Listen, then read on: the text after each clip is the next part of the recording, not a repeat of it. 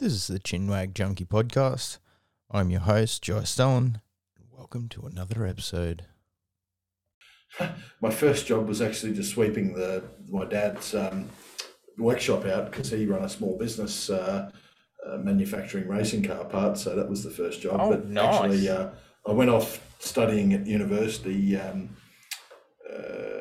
I studied journalism at university. I graduated, I think it was 1999. I graduated and I went off and became a journalist for a few years. I had a period of time there where I thought I was going to go off and become a Catholic priest, but there was a little thing called celibacy which probably destroyed that, and also some family issues. They were against it. Obviously, mum and dad wanted grandkids. So anyway, I ended up going and working as a press secretary for a politician for a while. I went and took a few months off and travelled the world, came back, and I thought, well, I want to do something else with my life. So I ran for local government, which was a very foolish thing to do that resulted in me getting elected to local government at the age of 25. It was a part-time gig though, right? So you made, I think it was $30,000 a year or something, which is, quite frankly, even back then wasn't enough to, keep you going. So I was on the lookout for more work, but I eventually decided I was going to start a newspaper. So I did start a newspaper in concert with another woman who did the sales sort of side of things, and it was quite successful for a time while Mackay was in the middle of a mining boom. I ended up selling that newspaper to the other woman I'm referring to, and I sold it for not much because I had to get out of it because in the interim, all the councils in Queensland got amalgamated and there were new elections, and it went from being a part-time job as a local government councillor to a full-time job with a full-time wage. So I ran for re-election and I got elected. And then a couple of years later, I had thought about it. It's not like I didn't think about it, but I had decided not to do federal politics. But a couple of years later, I was pretty much hounded by a few people to put my hand up and run for the seat of Dawson. And so the insanity that got me into local government sort of extended a bit further, and I ended up nominating for the Liberal National Party and ended up being elected in the election of 2010. And that's like, politics is what federal parliament and politics has consumed my life from that point on, I guess. And it really has been a bit of a blur in some respects. But I was re-elected again in 2013. I was re-elected again in 2016, re-elected again in 2019, and now I'm bowing out. And whatever the future holds, the future holds. In that period of time, I met my now wife. Actually, in that period of time, I had a girlfriend, and she left, and then I met my wife a bit later. All been there. Yeah, we've all been there. I met my my now wife, and we now have a 19-month-old daughter. So that's obviously part of the next chapter beyond federal parliament. But the interesting thing, Jai, a lot of people think these days that politicians, when they leave office, they're right, they're fine. I wish I had $1 for every person that told me I'd be right on the parliamentary pension, because if I had $1 for every person that told me that, I'd have a nice retirement package. But mate, just like everyone else, we've got to go off and get another job because there's no more parliamentary pensions. That ended back in 2004 for MPs that were elected after 2004. Right. So, I have superannuation like everyone did. So if you were elected before 2004, you will still get it. And so that the reason for that is, I guess, that when someone got elected to Parliament before 2004, they were elected knowing that this was the package that they were going to get. Yeah. And they've actually had to contribute some funds into that special sort of retirement account. And because they've contributed the funds, I think legally there's probably no way that the government could say it's over, because it's like a contract that's been entered into. But basically that all come to an end. Mark Latham campaigned on it. Mark Latham, who was the Labor leader, opposition leader at that time, is now a One Nation member of Parliament, which is such a big shift. But he campaigned on it, and John Howard accepted it, and John Howard was the one who scrapped that for new MPs that were elected after 2004. So, if you think your MP's on a good wicket for the rest of life, think again. Well, there you go. That is honestly, that is brand new information for me. I didn't know that. I thought get into government and it's all smooth sailing. Doesn't matter what you do. Yeah. For some, mate. For some, yes. Others, well, that is a big difference for some. I know our. And beyond that, for some suck up to industry groups and different organisations, and when they go out, they end up getting parachuted onto the board of some company, or being picked up by some university, and it doesn't matter how they left government. Yeah. So these things are gotten by some MPs, but it's the MPs who are the very polite and prim and proper and diplomatic people who work the system that end up getting those sort of lucrative gigs. Yes. Wow. I seen you went to convoy to Canberra, down the protest down there. Wore the shirt. Yeah. How was it? How was Mate, it? It was good. That had to be the biggest protest rally that I've seen in Canberra in the 11 years that I've been going there as a member of Parliament. And that's that sort of view. People might think, oh well, he's completely biased because he's all against these mandates anyway. But that view was shared by a reporter by the name of Chris Ullman, who said that it was the largest gathering in Canberra that he's seen in 30 years that he's been reporting on national politics. So something was going on there, mate. Like, there was a lot of people who were coming to have their voice heard. And sadly, the mainstream media and others tried to belittle it, denigrate it, say that it wasn't as big as what it was, say that it was full of fringe dwellers. Well, it was huge. Yeah. I don't know the numbers, but this was huge. If it was a football crowd, it would have been sold out and then some. And the people who were there were not fringe dwellers. They were people from all walks of life. I met graziers from out the back of New South Wales. I met brickies from Sydney. Mm-hmm. I met nurses. I met doctors. I met policemen. I met ambos. I met teachers. I met people from all walks of life. And sadly, all those people in those professions that I've just mentioned, they had something written on their back. They wrote on their back their profession, so nurse, the number of years they've been there, 15 years, and sacked. So they've all lost their jobs. And yesterday's heroes, right? Yeah, it's like that. It's like that. Once upon a time, it was like, well, these people, they're doing such a good job for our community, and now next thing, these horrible anti-vaxxers, they're crazy, get rid of them. Yeah. This is just wrong. You take away someone's livelihood. It's not just, they can go and get another job. What job are they going to get now? What job? Well, I mean, you need, there's so many different careers now where the government's requiring vaccination status to actually work in that field. And then there's other professions. Like today, I had Dalrymple Bay Coal Terminal write back to me to say that they are still going to proceed with basically a no vaccination, no worksite entry policy. Really? So it's basically a no jab, no job policy. And as a result, BHP has got something similar to that too. They've let or about to let 700 workers go. Yeah. And down at this Dalrymple Bay Coal Terminal, they're about to let, I think, somewhere between 80 and 90 workers and contractors will be affected by that decision, and they'll lose their jobs. These are people who have worked all their life, either studied or worked hard to get where they are. They're paying off bills with this. They've got fixed debts, mortgages, got families to feed. and they're basically now being chucked onto the scrap heap, and it is so wrong. And I don't understand. I don't understand why anyone's doing it, but I don't understand why right now any private corporation would move in this direction when the rest of the world seems to be trending in another direction. And it's obvious. Blind Freddie can see the fact that COVID's going away.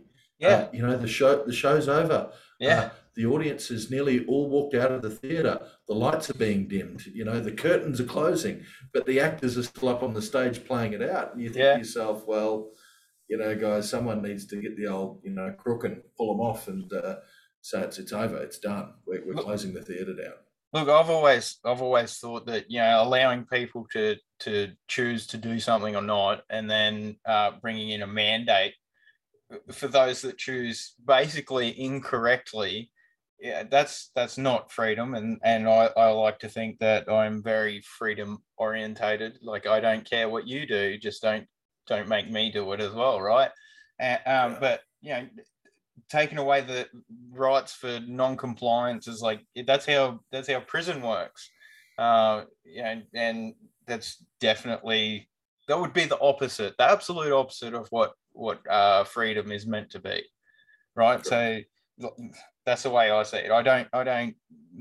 If a private business genuinely wanted their workforce vaccinated, then you go for it. But it's when these businesses they got pushed into it. Basically, there's no other way to put it. They got pushed into it, and now the craziness of it has gotten hold, and we're gonna have real problems in the future, both with people's mental issues. There's gonna be economic issues down the track. I mean, all Western countries at the moment are trending towards inflation, and I can't say that Australia is going to be immune from that. Probably not. But yeah, that's what I think on that. It was crazy to start with, and it's still crazy to me. Well, there's another thing with it too, Joe, and that is the fact that some people might laugh at a Liberal National Party politician pointing this out, but workers' rights, okay, workers' rights.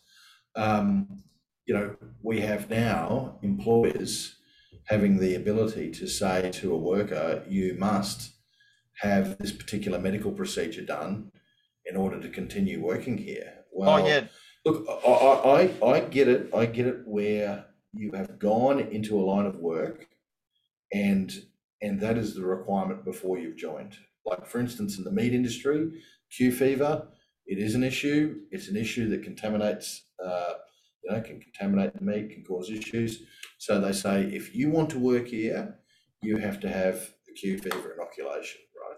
The difference is, though, sorry, I just got to interrupt real quick. The difference is the Q fever vaccine does what the Q fever vaccine is meant to do, right? That's it vaccinates. That's a big part of it as well too. Completely agreed, mate. But the principle also is that before you go and work in an industry what you're signing up to, to be working in that industry, and then have the employer say, well, actually, in order to keep your job, you now have to have this other jab, which got no long-term safety data. That's certainly got efficacy issues. All the rest of it. There's adverse events that are reported as a result of it. The question is, how legally does that employer have a right to impose that on you when that wasn't part of your original employment conditions? And I think, it's going to take time, and it shouldn't take time. What should happen right now is that governments, state and federal, should act to drop all of this, to push for reinstatement of employees and compensation for employees that have lost their jobs as a result of these no jab, no job mandates. But they won't do that. I don't think they're going to do that. It's going to take time, but eventually a court of law will probably, or Fair Work Commission will hear something and they will crack this nut, and it will all be over, and it will be over in the blink of an eye, I suspect. But that's not to say that we shouldn't keep the pressure on governments of all persuasions. For sure. My message is reinstate and compensate. Yeah. And I'll tell you what, if reinstate and compensate don't work, then litigate. Well, yeah. But, well, I think in a reasonable world, lockdowns and all the mandates. Let's look all the mandates. As soon as there were studies proving that they didn't work, they should have been dropped. Like there's the John Hopkins study showing that that lockdowns only reduced COVID by 0.2%. Ridiculous. Yeah. It had plenty of other problems that associated with that. Mask mandates, like it's mainstream news now. It's all over the corporate media news that these surgical face masks don't work. Yeah, Queensland still has a fucking face mask.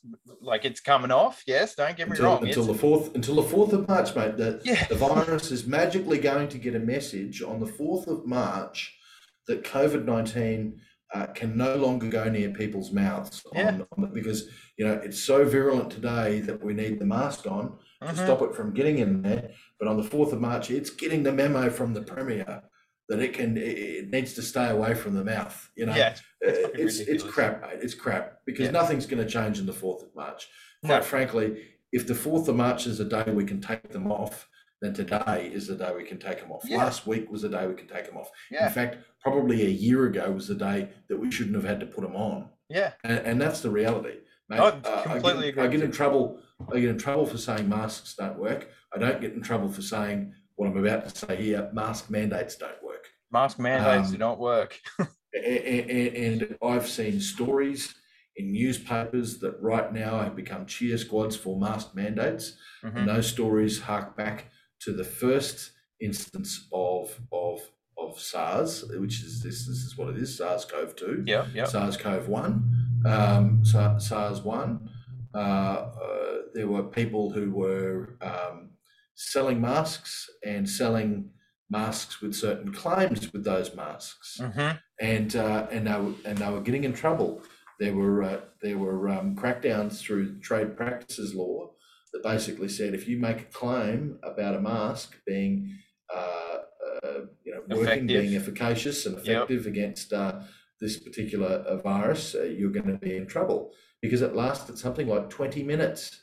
And it carried, I believe, I know what you're talking about there. I believe it was $110,000 fine for each infringement.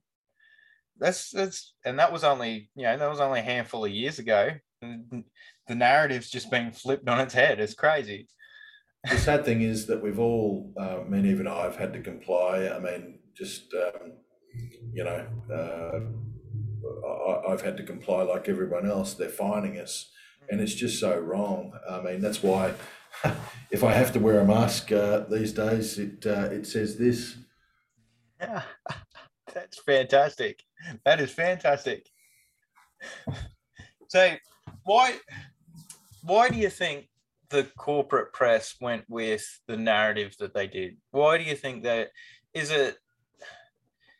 Does the federal government, what am I trying to ask you? Does the federal government own the media, or is it the other way around? No, certainly. Well, I can't say either way, but certainly, sadly, it seems that the remit of politics dances to the tune of the mainstream media far, far too much. Why did the media go that way? It is a very, very good question that I would like to really know the answer to. I can speculate. On that's a number what this show's all about. Mate, I suggest one is the fact that if you dig really deep in terms of who owns a lot of the mainstream media networks, in Australia, yes, but more so in the USA, there's links to people who also sit on the board of pharmaceutical companies. I talked to a friend about this and I said to him, I just can't fathom what it is. And he said to me, the Australian media have largely followed the US media, which went down this road. It went down this road because COVID and the pandemic may have been seen to be politicised in the US, where Donald Trump was advocating certain alternative approaches and not going so hard. And so the media criticised him, a lot for that, because the media over there hated Trump. And so they took oh no, this is really serious. We've got to lock down and mask up and separate and, vax up and all the rest of it. So they took that approach, and the Australian media largely just looked to their American cousins and said, well, we're going to follow what they're doing. That probably does sound believable to an extent, although the issue is there's been editorial stances that have been taken. There's been corporate stances that have been taken. For instance, more than one, media organisations in this country have vaccine mandates privately imposed upon their workers. So how can you have any sense of non-bias in your reporting when, as a private company, you are requiring your workers to be vaccinated without any government mandate? You've picked a side already, and that actually should be declared by most media organisations when they're reporting on this. They should say, our conflict of interest is that we have mandated this in our company. For sure. Without the government pressuring us to do so, because it shows absolutely there's a corporate bias towards this matter. Yeah. But, whatever the reason why they've gone down this track, and the politicisation, I just touch on this again. Yeah. Even in Australia, it's sort of been seen as a left versus right issue, when it's not really. It's not at all. This is about, I disagree with that way that's been stylised. I've seen many people who are supposedly from the left that have been standing alongside me saying, I've hated you for most of your political career, but now I really like you, because you're saying the same thing as me on this, which is the most important issue. Forget the rest of it. It's important because of our freedoms and our human rights. So I think the mainstream media, though, is decidedly left-wing.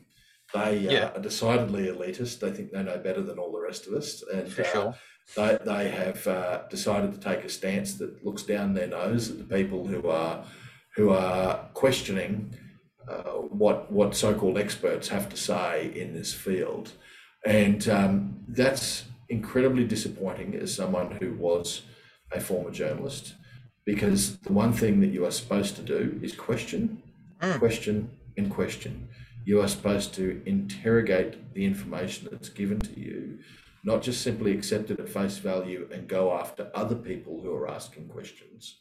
The fact is that so many people are asking questions, I think because a lot of people in the mainstream media have just walked off that field when they were the ones that should have been asking. I give some exceptions. I give an exception to Chris Orman. He has asked a lot of questions about this. I give an exception to, I'm talking about Australia here. I give an exception to, and my mind's just slipped. There's a journalist at the Australian, and his name will come to me in a moment. But there's a journalist at the Australian who's done a hell of a lot of work in this area. Adam Crichton. Sorry, I should have remembered that. Lee Sales has slowly decided to speak out against a lot of the stuff that's going on as well. Very interesting, someone from the ABC. And there's probably a few others as well in the mainstream press. But the interesting thing is that, Jai, this is seen, this deficiency, this lack of questioning, like walking off the field that the mainstream media has done, has led, I think, exponentially to the rise of alternative media in Australia, whereas before there wouldn't have been much. You've got videographers like Real Rukshan, who he's out there filming live and showing people another side of the story. So you go from that sort of videography work through to Rebel News, who have a footprint here, Cauldron Pool, who do a lot of opinion. The Spectator is putting alternative views up. The Good Source. There are now a range of platforms where people have alternate news and views that Australians can avail themselves of. And I think that that's very important because we've seen the media trend in the one direction for a long, long while, and particularly around COVID. And what we need is a democratisation of media in this country so that more voices are heard than just that one sort of groupthink that seems to go on in that profession. Rukshan was the highlight for me because, you know, when he was down there in Melbourne and he's not saying anything, he's just showing video of what's happening. He walks up and, you know, a couple of people, he might ask a couple of questions, but there's no opinion in there. There's nothing. It's just all from the people on the ground. Correct. They say their bit, they're not interrupted, and there's just video, and that's it. And he's condemned by the mainstream for being a right-wing radical white supremacist. yes, it's crazy. And yet I remember they'd done a hit piece on him, and I think they dragged Ari into it as well. But Ari, Avi, I think they dragged him into it as well. But you know, the reason that Rukshan really stood out for me is for the reasons I just said. It wasn't his opinion. It was just what was happening. It was just the video, the raw footage of live streaming onto Facebook. And there was literally tens of thousands of people tuning into that. And I don't think that the corporate media world liked that at all.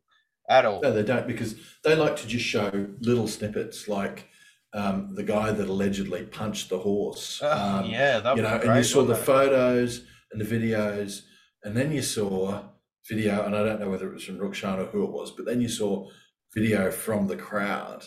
I think that was just a random phone, but yeah, I do know the one you're talking about. And so it was clear that he didn't punch the horse. He pushed the horse because the horse was going to strike him.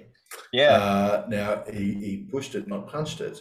But we see, and I, like someone who's come from the conservative side of things, I can remember studying sociology, which was such a left-wing subject at university.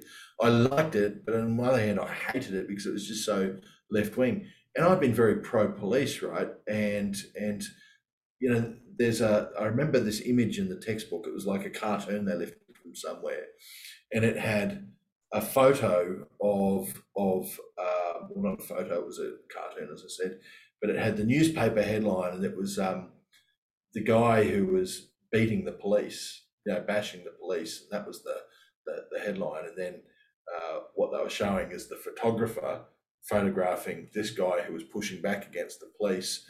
Meanwhile, over here was 5 police officers bashing 2 people with batons, and of course the implication was that the media only films when or only takes the photo of the person doing something bad against the authority. They'll never show you the other side of the story. And I remember getting angry at that cartoon, thinking that's crap. This is not how it works. Like, I can remember having those thoughts.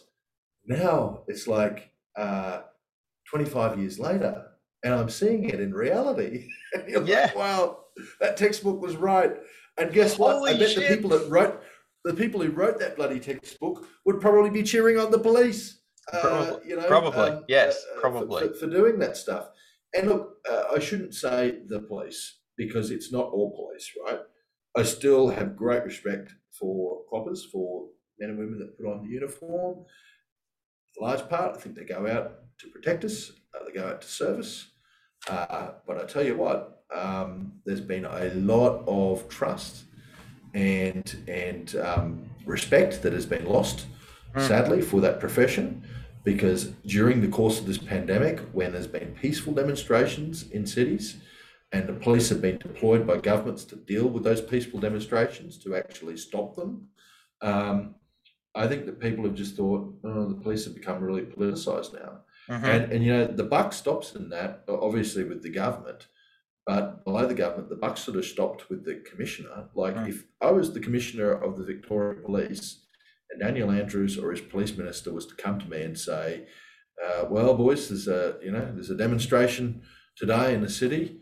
It's not allowed. We want you to go out and send your people out there to stop it and shut it down. I would have said respectfully, sir, that isn't going to happen. I will have my men and women out there, and if there's any violence, we'll deal with the violence. Yes. But we're not going to stop any peaceful demonstration. No. We're not going to stop peaceful demonstration. No. That's what he should have said. Instead, completely agree they with set you. the riot squads out there and they fired projectiles on people. They did everything that I would think a police force should not be doing against its own citizens. And so this is part of the problem we've seen over in the US, the rise of the militarization of police forces. And my worry is we're starting to see that here. Well, I've seen the heavy armored vehicles, on Rukshan's live feed. Scary stuff. I mean, this is army type vehicles, military type vehicles against the unarmed population. We see too many videos coming out of the US where there's trigger happy police officers that just shoot first, ask questions later. I mean, I saw this horrendous video, and it just shows you when the police are built up to have a view, and it's not the police officer's fault, it's the system's fault. When it's instilled into the police that you are now in a war against the civilians, which I'm sure is how it was drummed into them during the course of this pandemic with the people on the street protesting. For sure. You end up with situations like what I saw where an unarmed guy in a hotel was called out of his hotel room, told to be on the ground, don't move, and if you move in the wrong way, we're going to do something. And he was that nervous, he accidentally moved in the wrong way, he was unarmed, and they riddled him full of bullets. And that's the sort of outcome that happens from a system taking an us versus them approach to policing. And it shouldn't be allowed. It should not be allowed in this country, but we're seeing it creep in. We're seeing a lot of things creep in that have never happened in this country.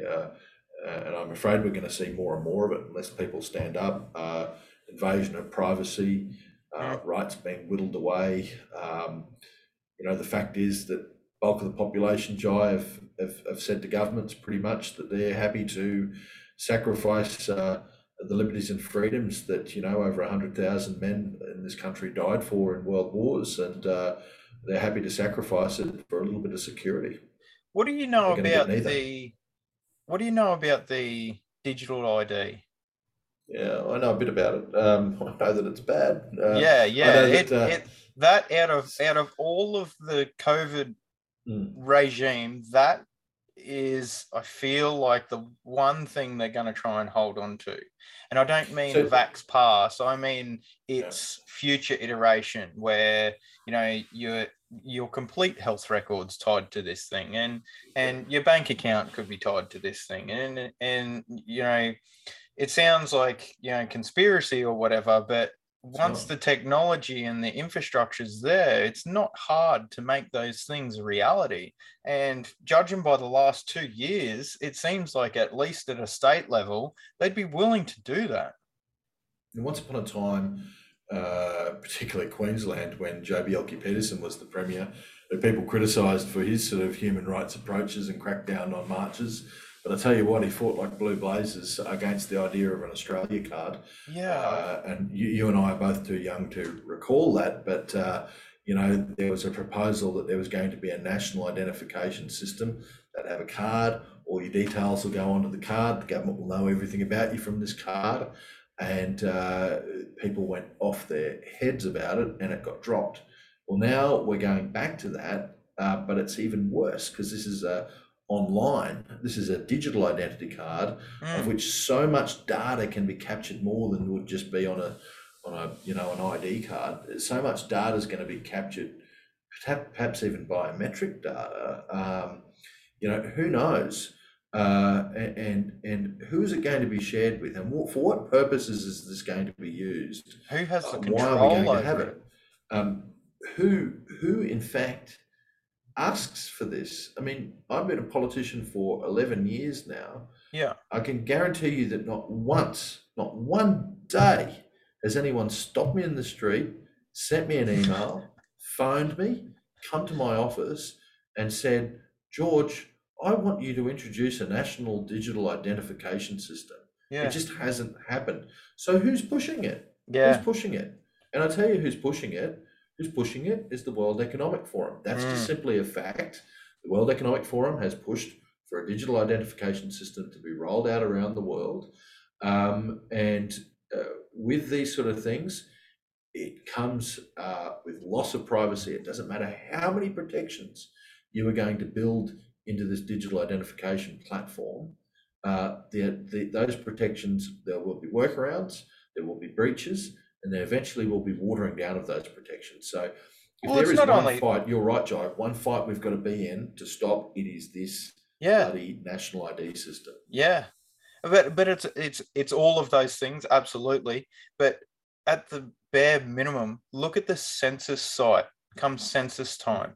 The government can't keep that site open while everyone logs on and tries to fill out their census. And not even everyone does it online.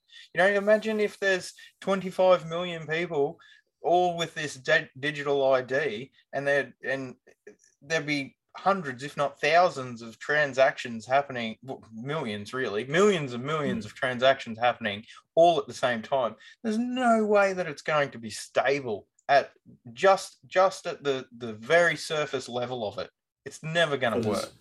A huge issue with potential hacking of that data. So I don't know how they're going to do it. But look, the good news is, and there's two bits of good news here.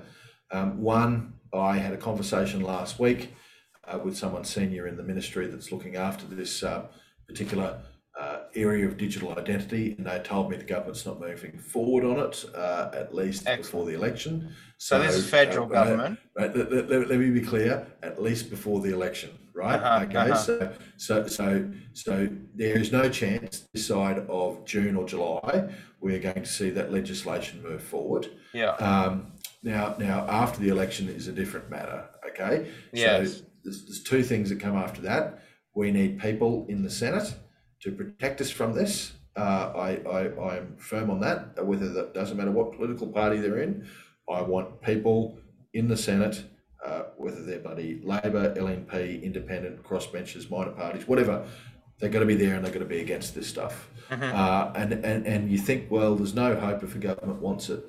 Let me tell you about a little something called the $10,000 cash ban. So there was a proposal going back a few years ago that they were going to ban transactions of cash over the $10,000 limit. Now, I was against this, and so are a lot of other people. Now, against it for many, many reasons. The potential precursor to the introduction of a digital transaction scheme where our transactions could be controlled, getting rid of cash altogether. All of that stuff is where this potentially could lead to. But even just at the low level, cash, a $20 note, a $10 note, or a 50-cent coin or a dollar coin, that's legal tender. Yep. That's why the coins carry the image of the Queen on the back of it. The notes say it's been issued by the Reserve Bank of Australia, under direction of the Crown. So this is legal tender. This is what you and I trust in to be able to be sure that we're not getting gypped, that, it's a piece of paper, a piece of bloody plastic, or a bit of metal. It's probably completely worthless, to be quite honest. But it's backed by something. It's meant to be backed by something, right? Exactly.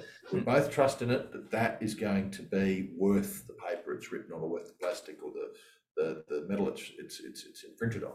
So, mate, it's legal tender, and if you abolish legal tender for any transaction, doesn't matter the value of it, you've effectively said that's no longer legal tender for that, and something else now must become legal tender. So what's the legal tender? Well, it's an electronic transfer, and that's owned by a private corporation called a bank, and it could be a foreign bank. So here's the government effectively legislating to say that all legal tender over $10,000 has now got to be in the hands of a private corporation that's going to make money off that transaction. Well, that's crap. It definitely is crap. It's now become, scarily enough, the future that we're having, where big government and big business seem to get fused together for the benefit of both of them, control and profits, and that scares me a lot. But how do we? Getting back to the $10,000 cash ban, just quickly, Yep. Right. we opposed it. We went against it. There are a lot of people who were saying they didn't support it. At the end of the day, it got all too hard, and the government dropped it. So these things can be broken. You know, we can stop the national ID system, but we just need persistence, and we need a lot of voices. Yeah, we do. We need to definitely get more people on board with that. So I was going to ask you something, but I've forgotten. So anyways, sorry, mate, I talked too long. No, that's completely okay. National ID, cash ban, where have we gone? I don't know. Can't remember? I don't know. Okay. Your censorship bill. How's it going? Social media, big tech. How is it going? Has it been received by the public, other members in Parliament? Is it? How's it going? Well, I had two other members in Parliament that were keen to second it. The member for White Bay, Lou O'Brien, wanted to second it, but Bob Catter jumped to his feet, and the member for Kennedy and got there first. So it had some support on the day. Look, the reality is, I'm not going to gild the lily. It will just simply sit on the table now until the wind up of Parliament, because it needs support of the government to bring it on for a vote, and it won't get that support. But the point was to show that indeed a law can be drafted that deals with this issue. And this issue is an important issue because it's about censorship, and it's about stifling free speech. It's about stifling philosophical, social, cultural, and political discourse in this country. These social media platforms that are all run by foreign corporations, that they have now become the new town square where ideas and exchanges go on. Yeah. And so for a private foreign corporation to be in control of what's said on that platform, it's very, very dangerous. I have no problems if it's unlawful, right? If it's unlawful, take it off. If it's incitement to violence, take it off. But when it's a challenging idea, take it off. If it's a challenging idea, that's a different. There is a very big difference, it's been said, between hate speech and speech that you hate. Yes, that's perfect. I like that. If you are going to say, I want Jai Stalin killed, that's unlawful. If I say, Jai Stalin, I don't like his beard, that's an opinion. You'd be wrong too. Yeah, I would be wrong because both of their beards are magnificent. Yeah. And this is a thing that big tech. Let me give a real explicit example. The Prime Minister of this country had his posts removed from WeChat, which happens to be a Chinese social media site that is under the control, obviously, of the Chinese Communist Party. That happened in our country, though, taken down in our country. So how is it? I think there was outrage when that happened. We can see how bad that is. We haven't acted on it, though. But if we can see how bad that is, we should act on it. And if we can see how bad it is when WeChat does it, we should also see how bad it is when Twitter does it, or Facebook does it, or YouTube does it. And they should all be dealt with. And my bill was saying that this should be an illegal act. If it's lawful communication, it should be allowed to happen on a platform. And people run the argument, they're private corporations, they can do what they want. Yeah, they're private corporations, but hang a tick, they're not publishers. They say they're not publishers, they're platforms. And because they're not publishers, they're not subject to defamation cases. And if they want to be publishers and curate their content and censor things and edit things, then they've got to be liable for defamation as well. They can't have it both ways. Yeah. So if they're a platform, they're a platform. Allow every bit of free speech apart from that which is unlawful. And that's what the bill basically said, and it gave you and I and everyone else the outlet to go off to a government agency, Australian Media and Communications Authority, and say, I've been censored, here's what happened. They would have a look, and they would give the platform 24 hours or 48 hours, I think it was, to remedy the breach. And if they didn't remedy it, like put the person's post back or put the person back online, then that company would be fined $1 million. Seems fair. To me, it does. I'm completely with you all there. like you said, they are the town square. They're the soapbox, if you will, of today's age. And it'd be the same as if Telstra decided to cut off your phone or censor your phone calls. 100%. 100%. That you have just said the most insightful analogy that there is. This is now a form of communication. And would we accept, because you and I having a conversation, I'm on Telstra, by the way, I don't know what you're on, but I'm on Telstra. Same. But okay, so if Telstra didn't like what we were talking about right now, would it be acceptable if Telstra was able to reach in and sever the communication link, sever the internet line? If you look at it from the social media standpoint, yes, it is, which is crazy. It's not. I want to make that clear. It's definitely not. But that's. But I think most Australians would say that Telstra should not be able to do that. Yeah, I would agree. So absolutely. So why is Facebook allowed to do it? Yeah. Why is Twitter allowed to do it? Why is YouTube allowed to do it? Completely agree. So, all right, I'm going to let you go, but thanks, John. How do we get out of what we're in now? Like all the crap that's going on. Oh, actually, before you go, yes.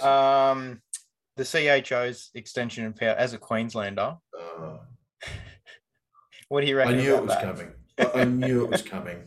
Yeah. And in fact, it was so bizarre because I was on the road yesterday and I didn't get the news until too late, and people were asking me questions, and I said to them, well, these emergency powers run out on the 26th of March, so I'm not sure what they're going to do, but what I'm worried about is they're going to introduce a bill like Daniel Andrews did, and then someone goes, no, they've announced it this morning, and I went, what? And they had a look, yeah, okay, here we go. So they're saying they're going to extend these powers until October. And I bet my bottom dollar there's going to be several extensions that they allow themselves in there. But mate, the show is over. As I said, the audience are walking out. If not, they've nearly all left. The lights are being turned off. The curtains are being drawn. But the actors are still playing this out on stage. It all needs to stop. I mean, COVID is now a fizzer. It is a complete and utter fizzer. We know what it is. We've got people like the former Deputy Chief Health Officer, Nick Coatsworth, who's out there saying that this variant of COVID we've got, Omicron, is no worse than the flu. No worse than actually not the flu, the common cold. So if this is the case, and it is, the stats show it. I mean, the ABS data that was released the other day that showed a number of things, including that only about 83 Australians without any underlying health conditions actually died of COVID-19. It showed that overall there was something like 2,600 deaths over the course of about 18 months, whereas in a pandemic, in an ordinary year, there's about 2,000 or so people who die of influenza and pneumonia. So ordinary 12-month year, a bit over 2,000 die of influenza and pneumonia. Over the course of over 18 months, there are something like 2,600 that died of COVID-19. It's very comparable, very, very comparable. And then you look at the age of deaths, something like 81, I think it was, for men. I could be wrong on that number. It might be 83, but whatever it was, there was a particular age of death, average age of death for COVID-19 victims, if I can call them that, for men, and it was about 85.1 for women. And then if you have a look at the average life expectancy for men, it was exactly the same as the number for COVID deaths. And the average life expectancy for women was 85. So those women who died of COVID-19 were actually getting 0.1 of a year longer to live on average than most Australian women. That's not to say that any death's not tragic. It is. No, it is. And that's another media thing. Perspective. Yeah, for sure. Of course. You want grandma to die? No, I don't want grandma to die. I mean, but you got to put things in perspective. A headline that a 90-year-old woman has died is not news. The headline should be a 90-year-old woman is still alive. I mean, that's the headline. But we've lost the plot on this. It's like, there's two things that are certain in life: death and taxes. And once you get past a certain age, eventually you're going to die of old age. or pneumonia, which is what a lot of old people die of. In fact, I'm told by some doctors that pneumonia used to be referred to as the old person's friend because they'd become weak and bedridden, and flu season would come along, and then they'd die, they'd pass. It was sort of time to go and meet the maker. That'll happen to us all, you and I included. Mate, I've lost my track here. No, that's okay. We're talking about how it's all going to end. How it's all going to end is unless the media and the politicians and all the sort of globalist groups out there can manufacture some other scare, fear campaign, crisis, and spook us all back under the doona, this thing will have to logically and rationally end because people are seeing it for themselves. It may take time. There's probably going to be some more destruction done. There's probably going to be people's lives that are impacted by the continuation of having lost their job and lost their career or profession. But this thing will come to an end. But mate, what we can't do is be silent about it and just hope it comes to an end. Only because we are speaking out and saying this is crap, enough's enough, and we're ridiculing the situation, I believe, are some of these restrictions coming to an end. For sure. I think so too. Like, they're not going to publicly say that on 7 nightly news about the freedom rallies and all this sort of thing having a profound impact on government restrictions and whatnot. But I do believe they are changing. Like, imagine if everyone just said, "Yeah, okay, this is what we're doing." Everywhere would be like Canada at the moment, and it would never change. Yep. But anyways, moving on to the next thing. The next thing in the cycle is, Russia. So yes, there's always something new, and perhaps the only good thing about the whole the Russia situation will be that it bloody gets COVID off the news and out of our lives, so that not COVID, but the government restrictions around COVID, so that we can move on and be free again. I really do hope that's going to be the case, and I hope that all of those people who've lost their work, they get it back. They get reinstated and compensated for their loss. Yeah, me too. Well, thank you very much for coming on. I really appreciate it. And I hope to talk to you soon. Oh, and cheers, mate. Where do we sorry. Where do we find you? Where do you find you? All of them, mate. I've got the long list up on my Substack, nationfirst.substack.com. Yep. I'm on Facebook, YouTube, Parler, Gab, Twitter, Getter, Rumble, Telegram, all of them. Me you too. Find the full list there. Me too. Yeah, that's good. And you've got a podcast as well. Conservative I One, do, mate. It's called? Conservative One, yep. And you can find those details by going to your favourite podcast outlet and type in Conservative One, and it's still up there. Hasn't been censored yet. Brilliant. Excellent. Thank you very much.